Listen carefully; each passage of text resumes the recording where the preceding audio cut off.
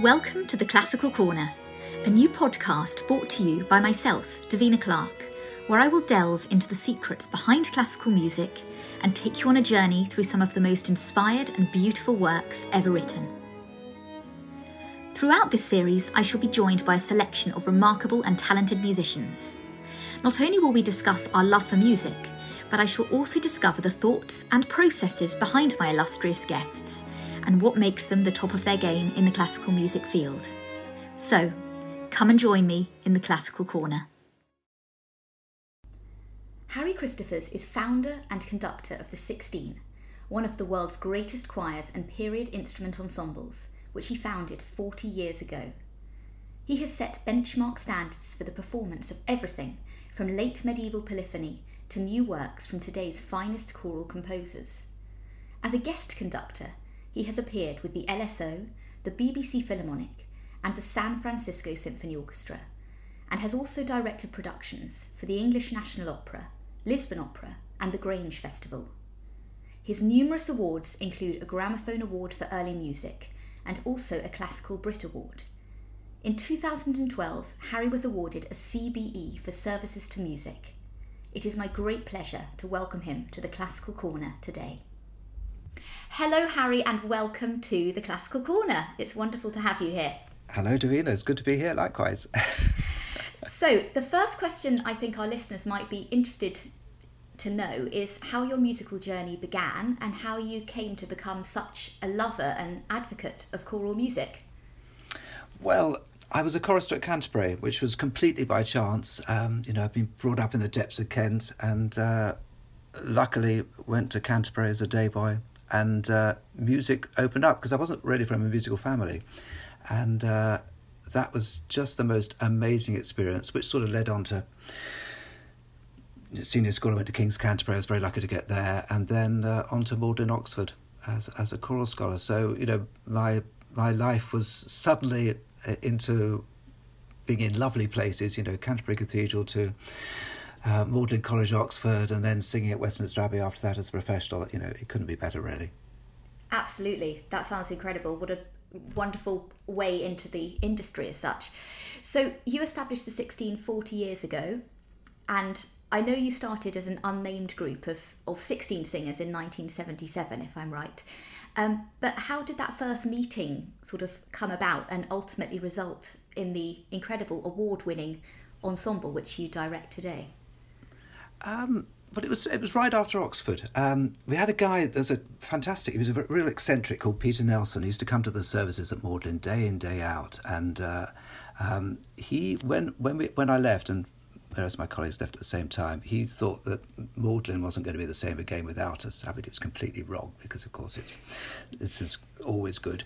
And he asked me to put on a concert of some of his favourite music, and I gathered together a group of friends. But and I look back on it now, when people form a group for university, it's usually their colleagues at the time. And this wasn't. This was people I remembered from Canterbury days, some older, some younger, friends of mine from school days that had gone on to other universities. And of course, there was an Oxford base to it.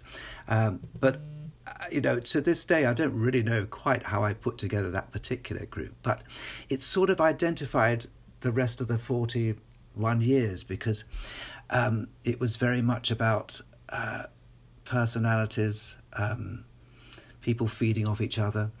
And, those early day concerts were, pretty cavalier. It was, for a pint of beer, and it was just really people getting together to sing nice music. Come 1979, when I formed the 16 proper, when we thought of the name, it suddenly became a sort of reality. Very, very exciting. Just to think that came out of friends meeting to sing and have a pint. I think that's where all wonderful projects start, really, isn't it? Usually in the pub. Yeah, it is really, yeah. The pub has a lot to do with everything. I was born in one, of course, so it's framed my whole life. But I think actually, when I think about it, Magdalen, Oxford had introduced me to a sort of a lot of earlier music, which I hadn't really come across before. I sang in very early days of the Taylor Scholars, and I just wanted to sort of do this music myself with a lot of people who adored singing it. Yes. As you were saying just now, the people that you choose, personality has a lot to do with how successful a group is and what the dynamic's like. The blend of voices in the choir is obviously really important to keep the right balance, and the timbre that the 16 is so well known for now, certainly in Renaissance music.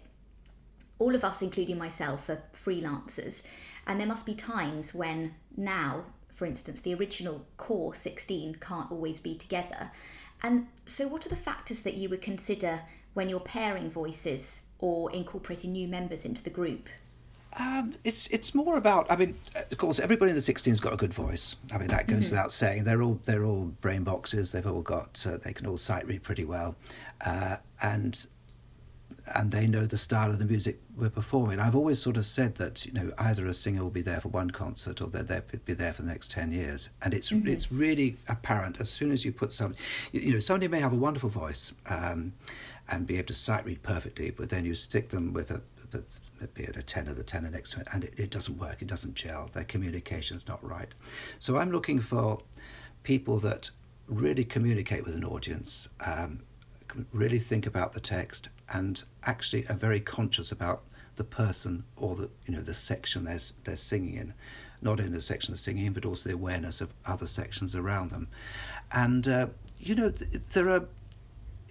It's really only a handful of really good people who can have all those attributes, really. And a group like the 16, which has been so stable for so many years, I mean, okay, there's a wide age group. There's age range from 60 down to something like 23 or 24. But I've always felt that the young ones keep the older guys on their metal, and the older generation give of their wonderful expertise and their experience over the years to the younger ones. So it's a fantastic mix. But I used to think I used to put opposites together. Particularly in the alto section, I would have a kind of what I call a more laser beam alto, could cut through anything, with a much more mellow, fruity alto.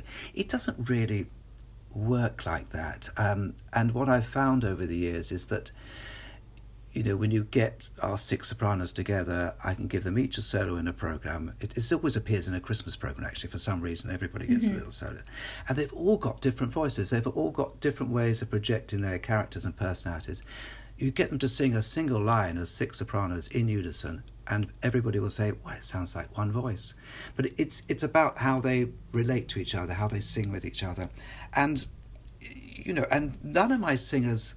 Because, there's this awful word vibrato, isn't there, for yes, which we use in the early music world, and it's got nothing to do with vibrato. It's, all of my singers have a warmth of sound that's really good. I think when vibrato is too large or far too quick, then that's a technical problem, needs to be got rid of. But warmth in a voice is something I really want. I'm not interested in hearing a boy-like quality in female sopranos. Mm-hmm. I mean, it's very interesting you say that. It's so similar in orchestral playing or small ensemble playing that personality has so much to do with the group sound that you make, and certainly in something like, I don't know, the English Baroque soloists, which hardly anyone in that group is actually English. They come from all over Europe, and at all ages. You can find yourself sitting next to a 75-year-old sort of thing, and you're 30, and the combination of personalities and what people can bring to the table, that ultimately results in this incredible sound. If everyone was the same, i.e. used no vibrato, as one would say, it would be lacking in personality. Yeah. And it's quite amazing to have people from all over the world, country, Europe, coming together to provide different personalities, which ultimately result in this beautiful sound.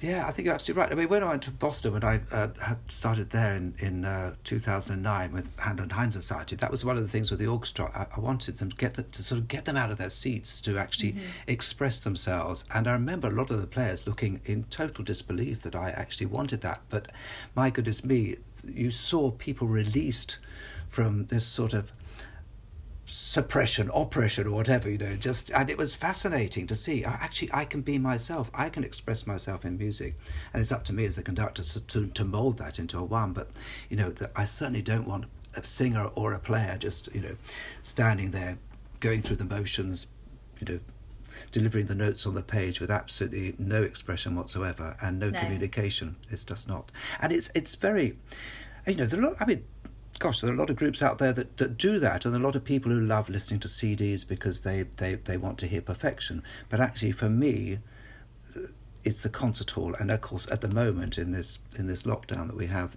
that is what we're missing most as performers, because that is our life. That is our life, performing to an audience, communicating with them, and feeling that bridge between audience and orchestral singers. Which is so special, and just the energy that you feel in the concert hall, the transference of it between different human beings is what results in a live performance, and I certainly am missing that a huge amount, I have to say. So you've obviously done so many incredible concerts over the last few years all over the world with the 16 and other ensembles. I know for me the success of a concert is dependent on so many factors, such as how the audience responds, how tired you are, what your schedule's like. But which are the few that have jumped out at you for being unique in some way? Oh, wow. Well, actually, it's pretty easy. The top of the list has to be Macmillan's Stabat Mater at the Sistine Chapel. We did that in, 2018, I think. And it was the 16 and Britten Symphonia. Of course, it was a work that we had premiered, and to perform it in the Sistine Chapel with the amazing Michelangelo frescoes all around us, it was just incredible, and nothing will ever surpass that. It was just amazing. But then there've been amazing other things. I sort of tend to think in sort of recent years, doing Handel's Belshazzar staged at Grange Festival last year was just sublime. It was a blend of the 16 in the chorus as well as Grange Festival chorus, a great cast headed by Rob Murray and my orchestra in the pit, and it was fantastic. I always feel so sorry for orchestral players in opera. When you're sitting in the pit, you can't see anything that's going on, bar maybe the leader can have a little peek up. But there are so many, as you know, that we do so many concerts throughout the year. There are many special places. I remember many years ago, must have been the mid 1990s, I think, we did Monteverdi Vespers in Istanbul, in this. It wasn't the Agis. I can't remember the actual place. It's now used as a concert hall. But there we were performing, and then suddenly realised that this building had been there 1,000 years before Monteverdi wrote the Vespers. And wow. You're suddenly put into perspective, and it was the most amazing acoustics, just phenomenal.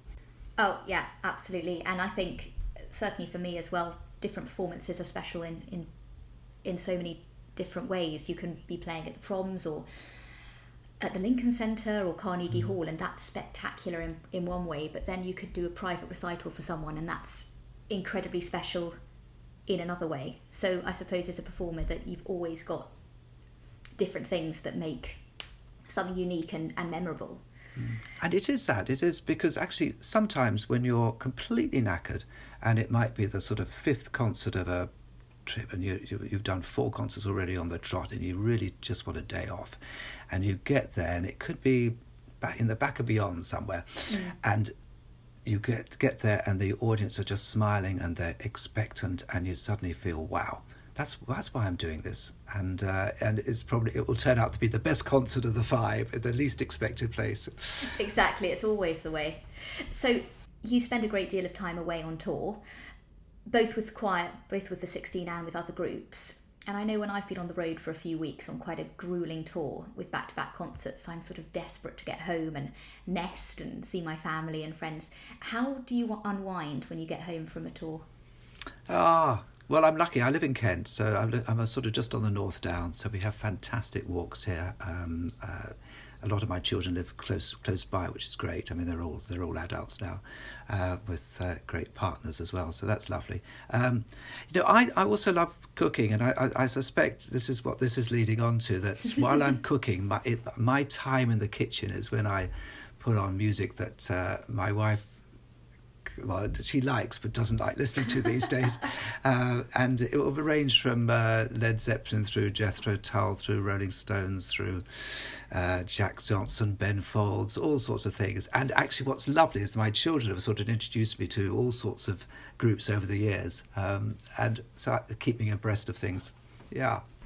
You've obviously been actually quite busy during this period, starting your own podcast, Choral Chihuahua, with Eamon Dugan and from the 16 and Robert Hollingworth from E. Fagellini.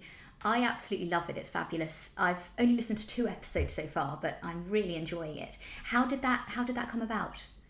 Well, it's something that Robert's been thinking about for ages. I mean, he said to me once that, the only time we ever meet is in a pub after a concert in York, and we chat for about 2 minutes, 3 minutes, and then obviously other people come in, and it's just great to as he put it, to sort of chew the cud and talk about things that interest us. So it's been just a sort of pilot series, but it's really taken off, and I'm absolutely delighted. We've decided to sort of the three of us will talk about things on some episodes just with ourselves, but then occasionally we'll actually talk about a particular piece. So we chose Spem in Alium, Tallis's Big 40-part motet, as the pretty major piece to talk about. And then, of course, and we've had guests. We've had Sally Dunkley, and we've just done one with James McMillan. And the trouble is, all these podcasts, we could do 2, if not 3, of those same episodes. We could just talk and talk and talk.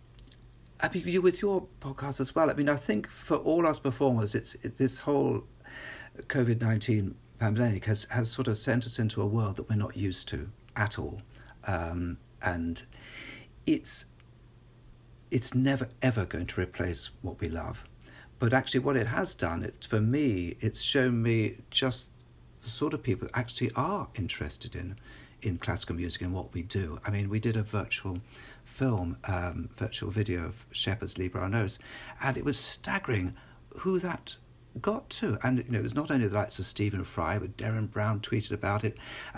Lonnie and I were watching the last half an hour of The Empire Strikes Back on a Sunday evening, and that night I look on the Instagram thing, and Luke Skywalker had tweeted about our virtual film.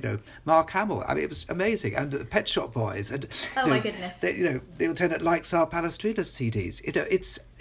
All these people come out the woodwork. So you direct and perform with many different international groups, and certainly from my experience in early music, each country and each group tends to have its own national style of playing and probably singing.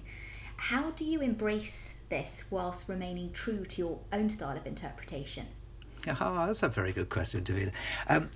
I've spent I suppose in all my freelance career, I've actually mostly conducted modern orchestras, and they tend to have been sort of smaller new ensembles. So I had a lovely I used to work a lot with Avanti in Finland and Tapiola Sinfonietta, and Avanti had been formed by Esa-Pekka Salonen and Jukka-Pekka Saraste way back, and I conducted them in their very early days. So it was lovely for me to do programs which were quite a lot of Baroque music, but also a lot of 20th century, because I adore the music of Stravinsky, Poulenc, etc., Messiaen, and that was really nice for me to do that. So I did a lot. That was my sort of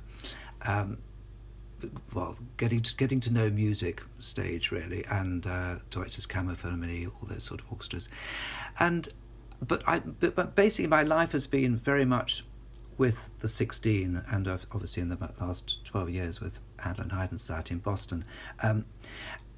I think when you're a freelance conductor, standing in front of an orchestra for the first time. I remember standing in front of the BBC Philharmonic, big orchestra.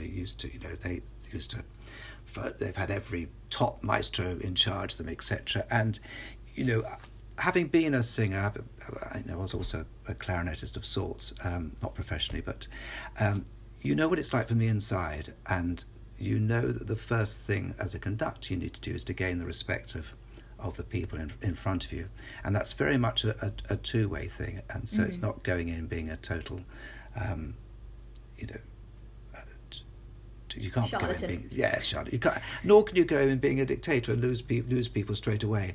And I actually, when I got used to that, I really loved that process. I remember once actually, I think it was the RTE in Dublin, of going over the first time, and somebody before I went over said to me, "Oh look, be careful that the principal bass player, because he can be a real so and so in rehearsals. He just, just watch out for him." Anyway, so I go into the canteen, having a cup of coffee before the first rehearsal, and I'm, as you know, I'm a big football supporter. I'm a big Arsenal supporter, and these were the days, you haven't got mobiles, you haven't got access to Sky Sports and things like that. So I had no idea what the score had been for the night before. So I turned to people, I said, "Does anybody by any chance know what score between Arsenal and Everton was last night?" And he said, and this guy said, "I was 2-0 to the Gunners." I said, "Oh, you're a Gunner?"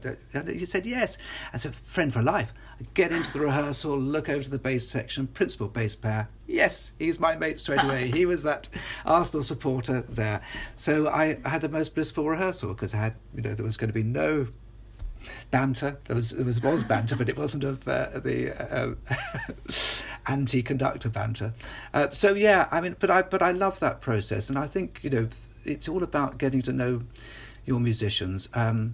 The interesting thing, Davida, which I think people won't realise with me, is that actually I don't do choirs. I've only ever conducted the 16 and H&H in Boston.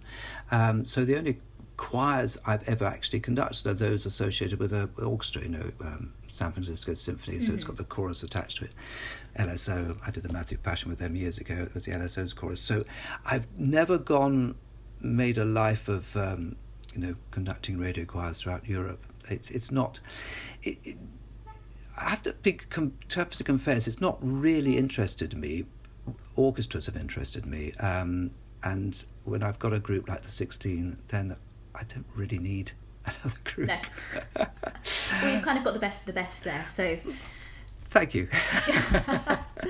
So, in preparation for a concert, as an instrumentalist, I have to obviously listen to the works, learn the music in both my mind and my fingers. But as a conductor, how do you prepare programmes ahead of rehearsals and concerts? It depends entirely what it is. If I take sort of two examples, let's take three examples. If it's a piece of Renaissance music, so it's say it's a Salve Regina by Victoria, I will look at the way, I acquaint myself with the text. Having been a classicist at Oxford, I should know my Latin, but I still have to look up words in my dictionary. But I make sure that obviously I know the text. I try and, it doesn't matter what century the music is, I will try and get inside the composer's head to work out what he's doing. In 16th century music, that's a little bit more difficult, because they were writing principally, music was an adornment for the liturgy. So it's a case of seeing how much you can interpret it to bring it alive to a modern audience.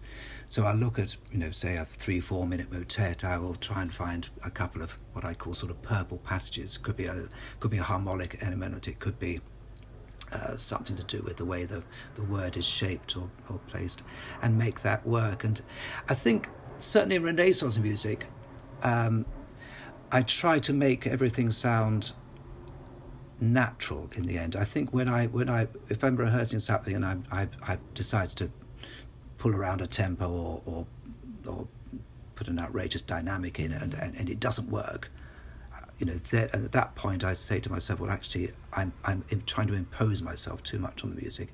It sounds contrived. Go back a step, and let's do something different. So, because above all, I think it has to sound natural. But within that, you can still do an incredibly, you can be pretty. You could be sort of, getting a bit tongue-tied here. You could be pretty expressive in what you want to do, and interpret the work. I remember once doing some Victoria and trying to stamp a really quite eccentric interpretation on it, and it just didn't work. Victoria actually is a composer that can take a lot of interpretation. Palestrina maybe not so much, because it's very much all there in the music. So it's knowing just when to impose some some sort of personality and when not. When I'm doing, say, a Handel oratorio, then, of course, first and foremost, it's acquainting yourself with the libretto, knowing how Handel is seeing this libretto work out. Then, of course, you deal with every single movement, but the most important thing is getting from A to B, is having, at the end, having an idea how you're going to start from the overture and how you're going to reach the very final chorus, how you get from recitative to aria, from sinfonia to aria. All these things replacing. And I think, the early music movement has been brilliant, but what it wasn't good at in the early days, or what it was trying to do, it's trying to a lot of style and points of relevance within every single piece. So there was a lack of continuity, and that's what I found certainly in my early days of working on Baroque music, that there was that the pieces, the oratorios or symphonies or whatever, were being chopped up into segments, and there was no sense of continuity and direction going through, and in the case of a Handel oratorio, dramatic thing. And for me, with a Handel oratorio, there's nothing better than staging it. If it is a work, if it is an oratorio that can be staged, I've done Samson, Jephthah, Semele, all sorts of ones, which are absolutely perfect for presentation on stage.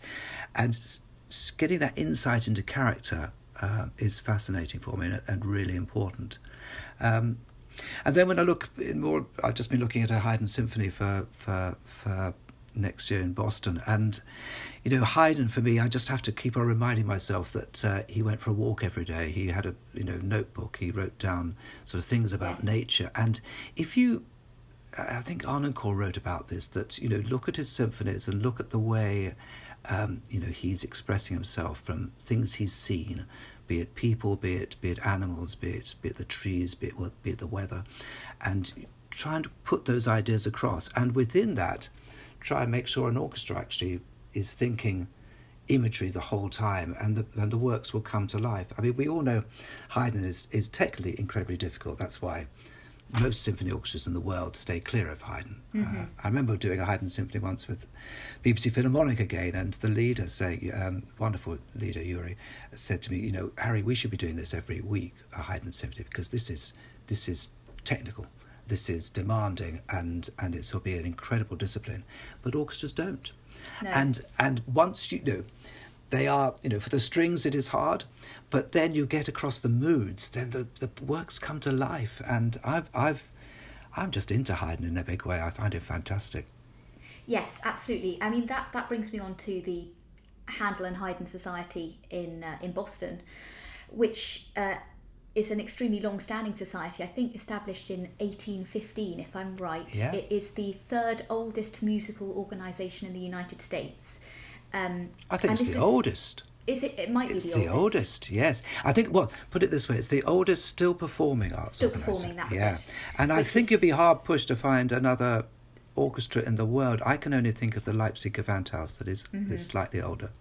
Yes, well, it's quite a leap forward from the Renaissance era, which you're so associated with. And I think listeners would love to hear about your journey into Baroque music and introduction into Haydn, and perhaps a piece that you associate with this time. I know you love the finale of his Symphony 99. Oh, I do, yes. I just love it. It's so full of wit and everything.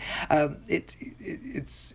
And Haydn, he just never finishes, does he? And you're sort of put on the suspense all the time. And I just love the opening of that last one because, you have the piano strings at the end of that 8 bars. You have this sort of boop, boop from the horns, and on you go. And it just tickles me every time. And, when you're conducting it, you have to have that humour and sense of delight about it.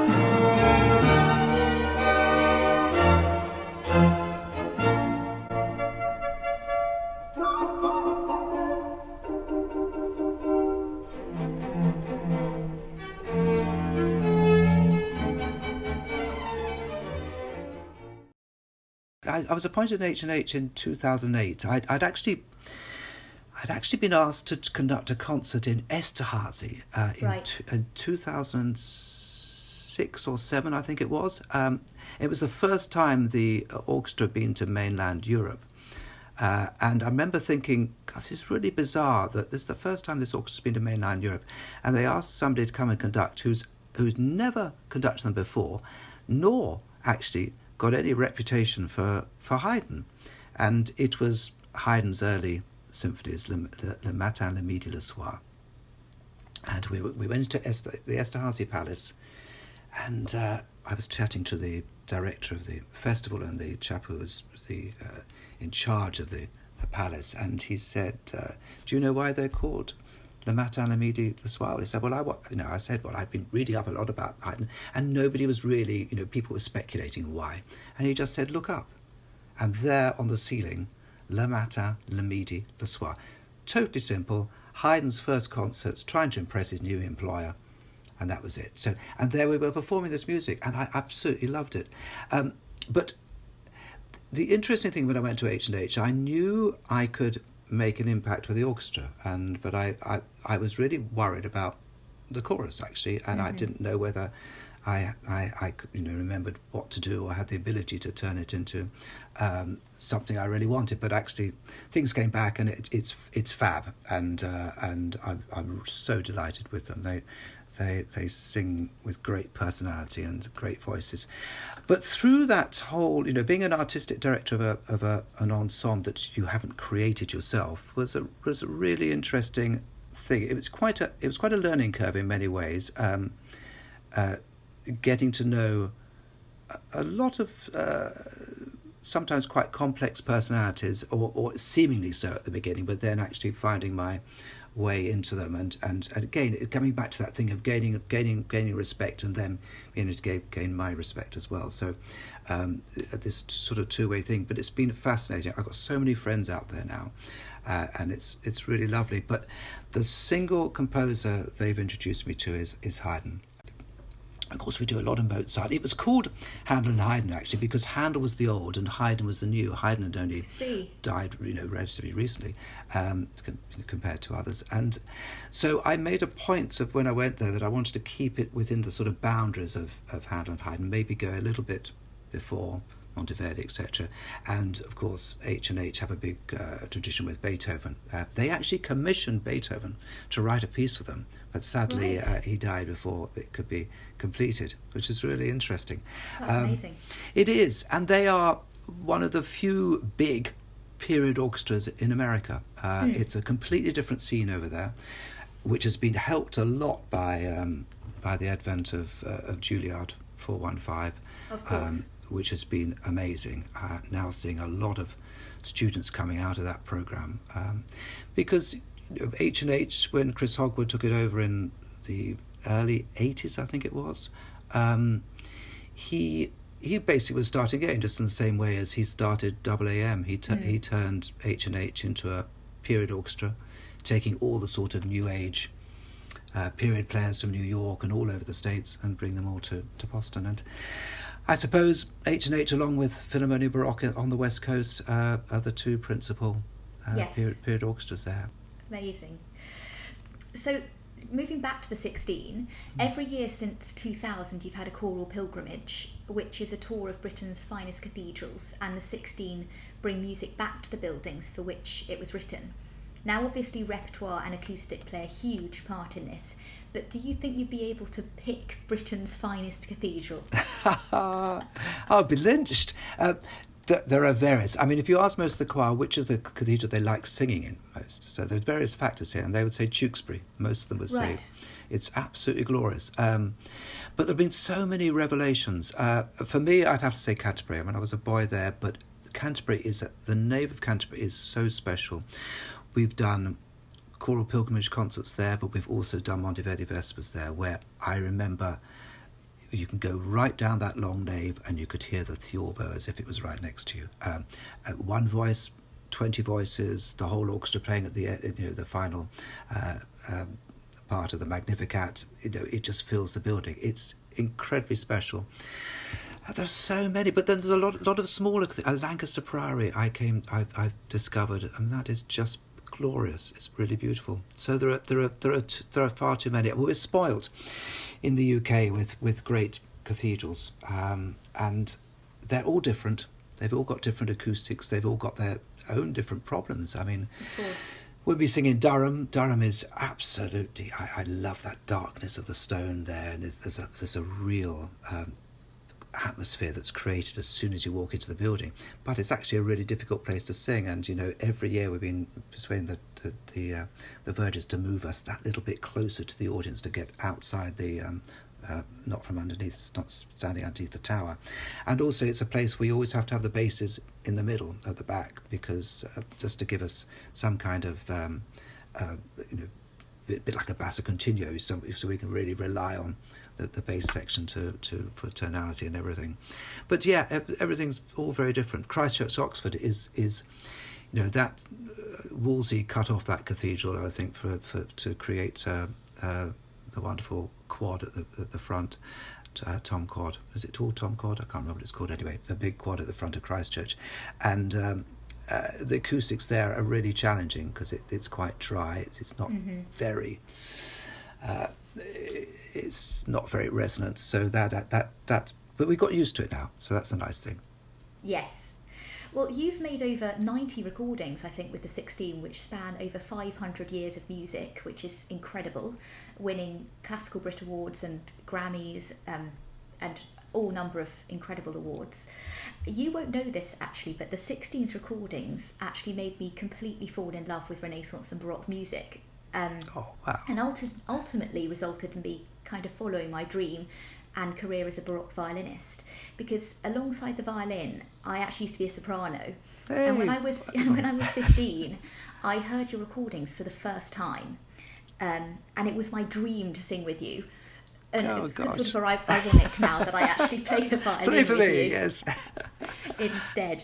But yes, so the recordings have been were a huge part of my adolescence and kind of growth as a musician.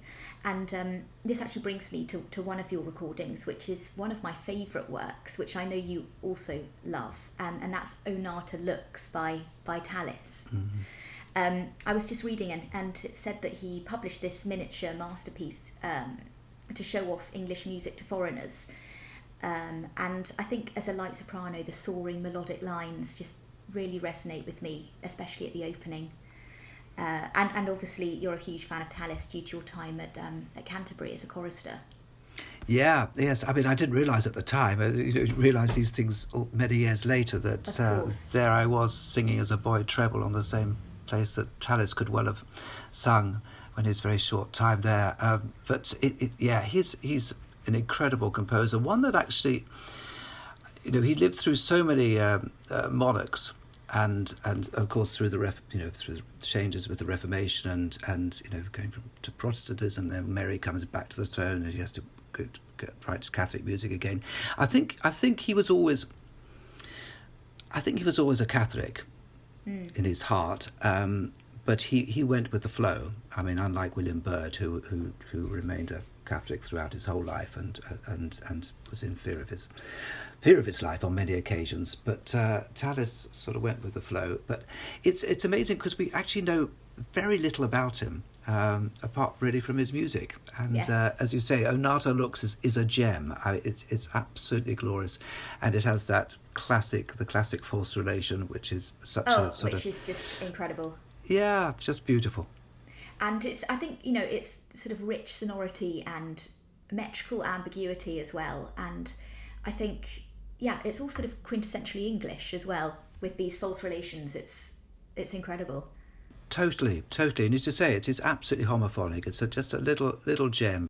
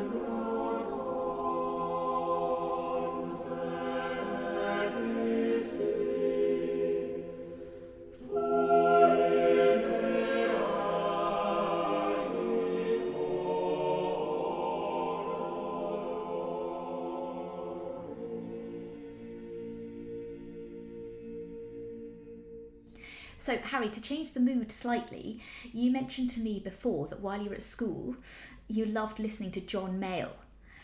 Tell me why you loved this and kind of what that represents for you. It just shows how old I am, doesn't it? To be so. I mean, I was at school, sort of secondary school. It was King's Canterbury, sort of late 60s through to very early 70s, and in those days you were either a Beatles fan or a Stones fan, and I lent a bit more to the Stones, to blues and rock and roll, and John Mayall was introduced to me then, and it's John Mayall of the Blues Breakers, and you forget just how much influence he had on a whole range of pop artists of that generation. And in fact, on that particular album, the first album of John Mayall and the Blues Breakers, it's got Eric Clapton. Yes, I was just listening with this incredible opening guitar solo, which is it's brilliant. All you know, fantastic. Yes, it's amazing. And actually, I was just watching the other day a documentary about Eric Clapton, which is absolutely fascinating. I mean, these guys had often incredibly difficult upbringings and are now sort of pillars of the establishment, going through hell-raising times. But my goodness me, when you hear them talk, they speak so much sense, and there was so much not only energy but incredible musicality that went into their playing. Yeah, absolutely. Actually, I was watching a bit, I digress, but Paul McCartney video popped up on YouTube the other day, and he was saying that he was really influenced by Bach and Blackbird, his song. They started introducing some Bach chord progressions in some of their music, and that's how he got Blackbird. And you would never have thought that someone like the Beatles would be going right back to that. Absolutely. Well, it's incredible actually, because they work on a different system of music anyway, obviously. But I remember we did some years ago. We did a session for Damon Albarn and Arctic Monkeys, I think it was, and Damon Albarn was absolutely fascinated because the five singers we had, they were doing crescendos and diminuendos. He was sort of asking, is that in the music? And but it's just a totally and completely different genre. We could in any way do what these guys do. No. And likewise with us. But there was when you mentioned that Paul McCartney one, I remember being on a plane listening to, and it was a documentary about Stairway to Heaven. Mm-hmm. And it was Jimmy Page talking about it, and it was absolutely fascinating. And he said his influence was Bach again. It was a Bach Buri. I think, he got the sort of dance right. Yes. But you could sort of see what he was meaning. And then there was, a few years ago on the Radio 4, there was an interview with Pete Townsend of The Who. Yes. And it was talking about Tommy, his rock opera, which is another piece I absolutely love. Yes. They asked him, where did your inspiration come for Tommy? He said, why did you think of writing a rock opera? And he said, it was Purcell. And I Really? sort of looked up and I thought, what? And he said, it was Purcell's Dido and Aeneas. He said, because if a classical composer can write these sort of 2-3 minute episodic movements, a rock and roll composer can, and produce a rock opera like Tommy. And you look, and he also referred to things like, he didn't know what they were. He'd called them sort of clashing notes, but actually he was referring to suspensions. Yes. And in I'm a Boy, he said, I use them as clashing notes. And you could hear, in a rock and roll and a pop way, these influences. And it's just brilliant. And I so want to meet Pete Townsend, to actually have a chat to him about it. So if he's listening to your podcast, Davina, tell him to get in touch. If I do my maths correctly, obviously you were a fan of The Who in the 70s while you were at Oxford. And I was listening actually yesterday to their album Quadrophenia, which is, again, another rock opera. I mean, I didn't even know these things existed. It's quite remarkable. Just absolutely amazing. It's iconic, yeah. Yes, and I think, the Quadrophenia, the opening track, it has this incredible guitar solo, improvisation, but then there's so much other musical influence in it. They have French horns, they have sort of synth strings. It's a sort of whole symphony going on. It is, but they all did that, I mean, the Who, not only, the Who, the Stones, it's incredible what orchestrations go into them, what they're thinking of.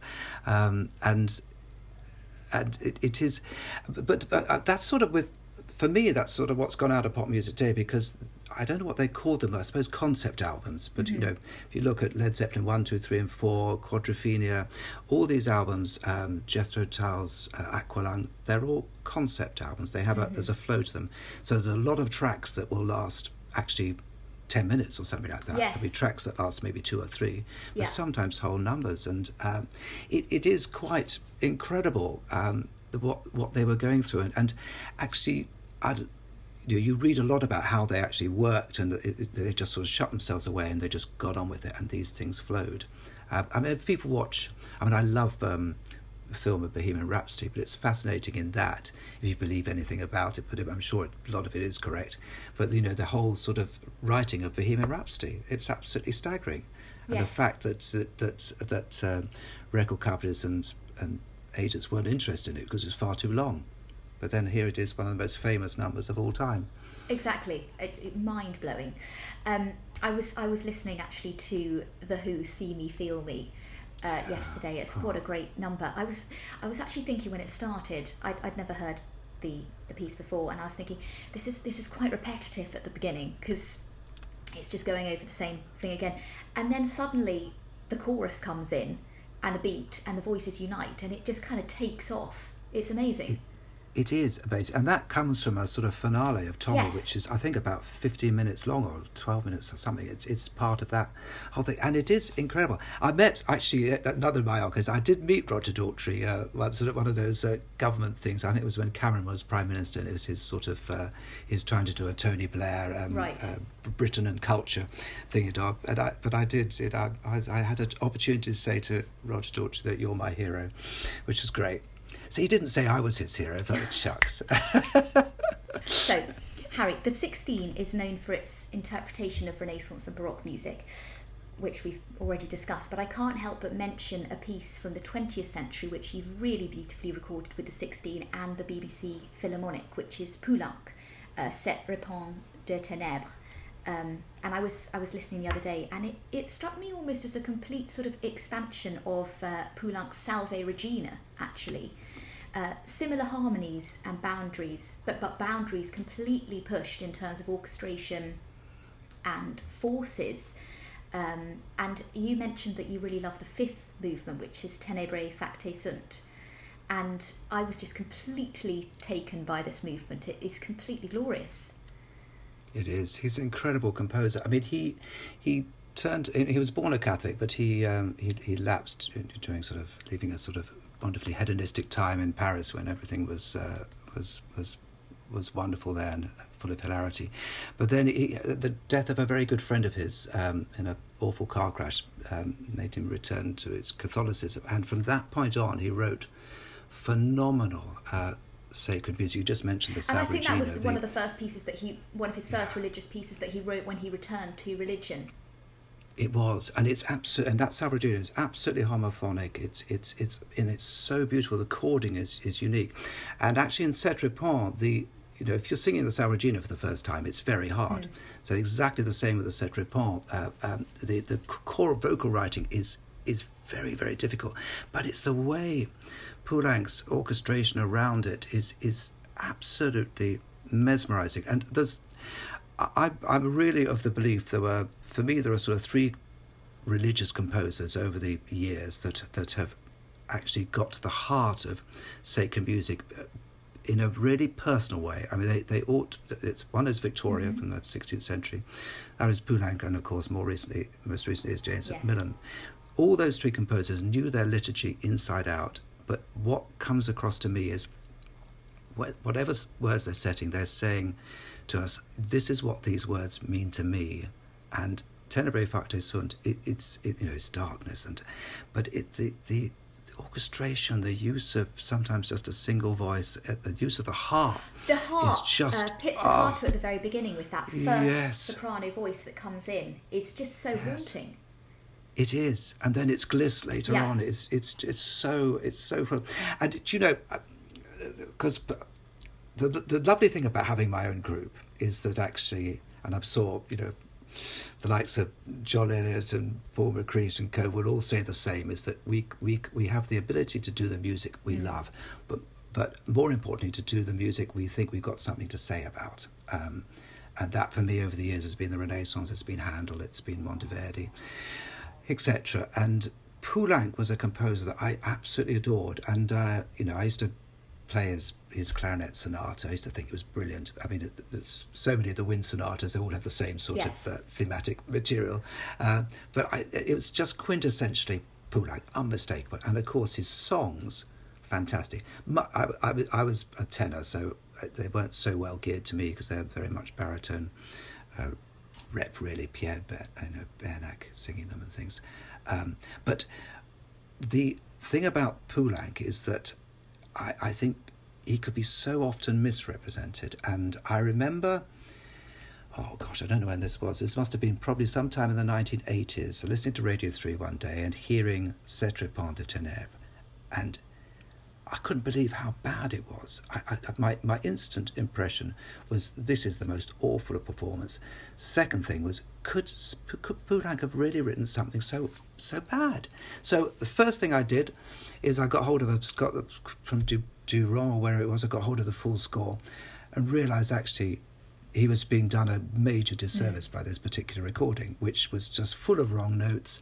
It was, the ensemble was horrendous, and I remember saying to Francis Steele, who was in the group at the time, one day I'm going to record that. And thankfully I had the opportunity with the BBC Philharmonic to do it, and it is stunning. It's a piece, he's a composer who he didn't leave a single piece unfinished. Really? Yeah, I think that you couldn't say that of many No. composers.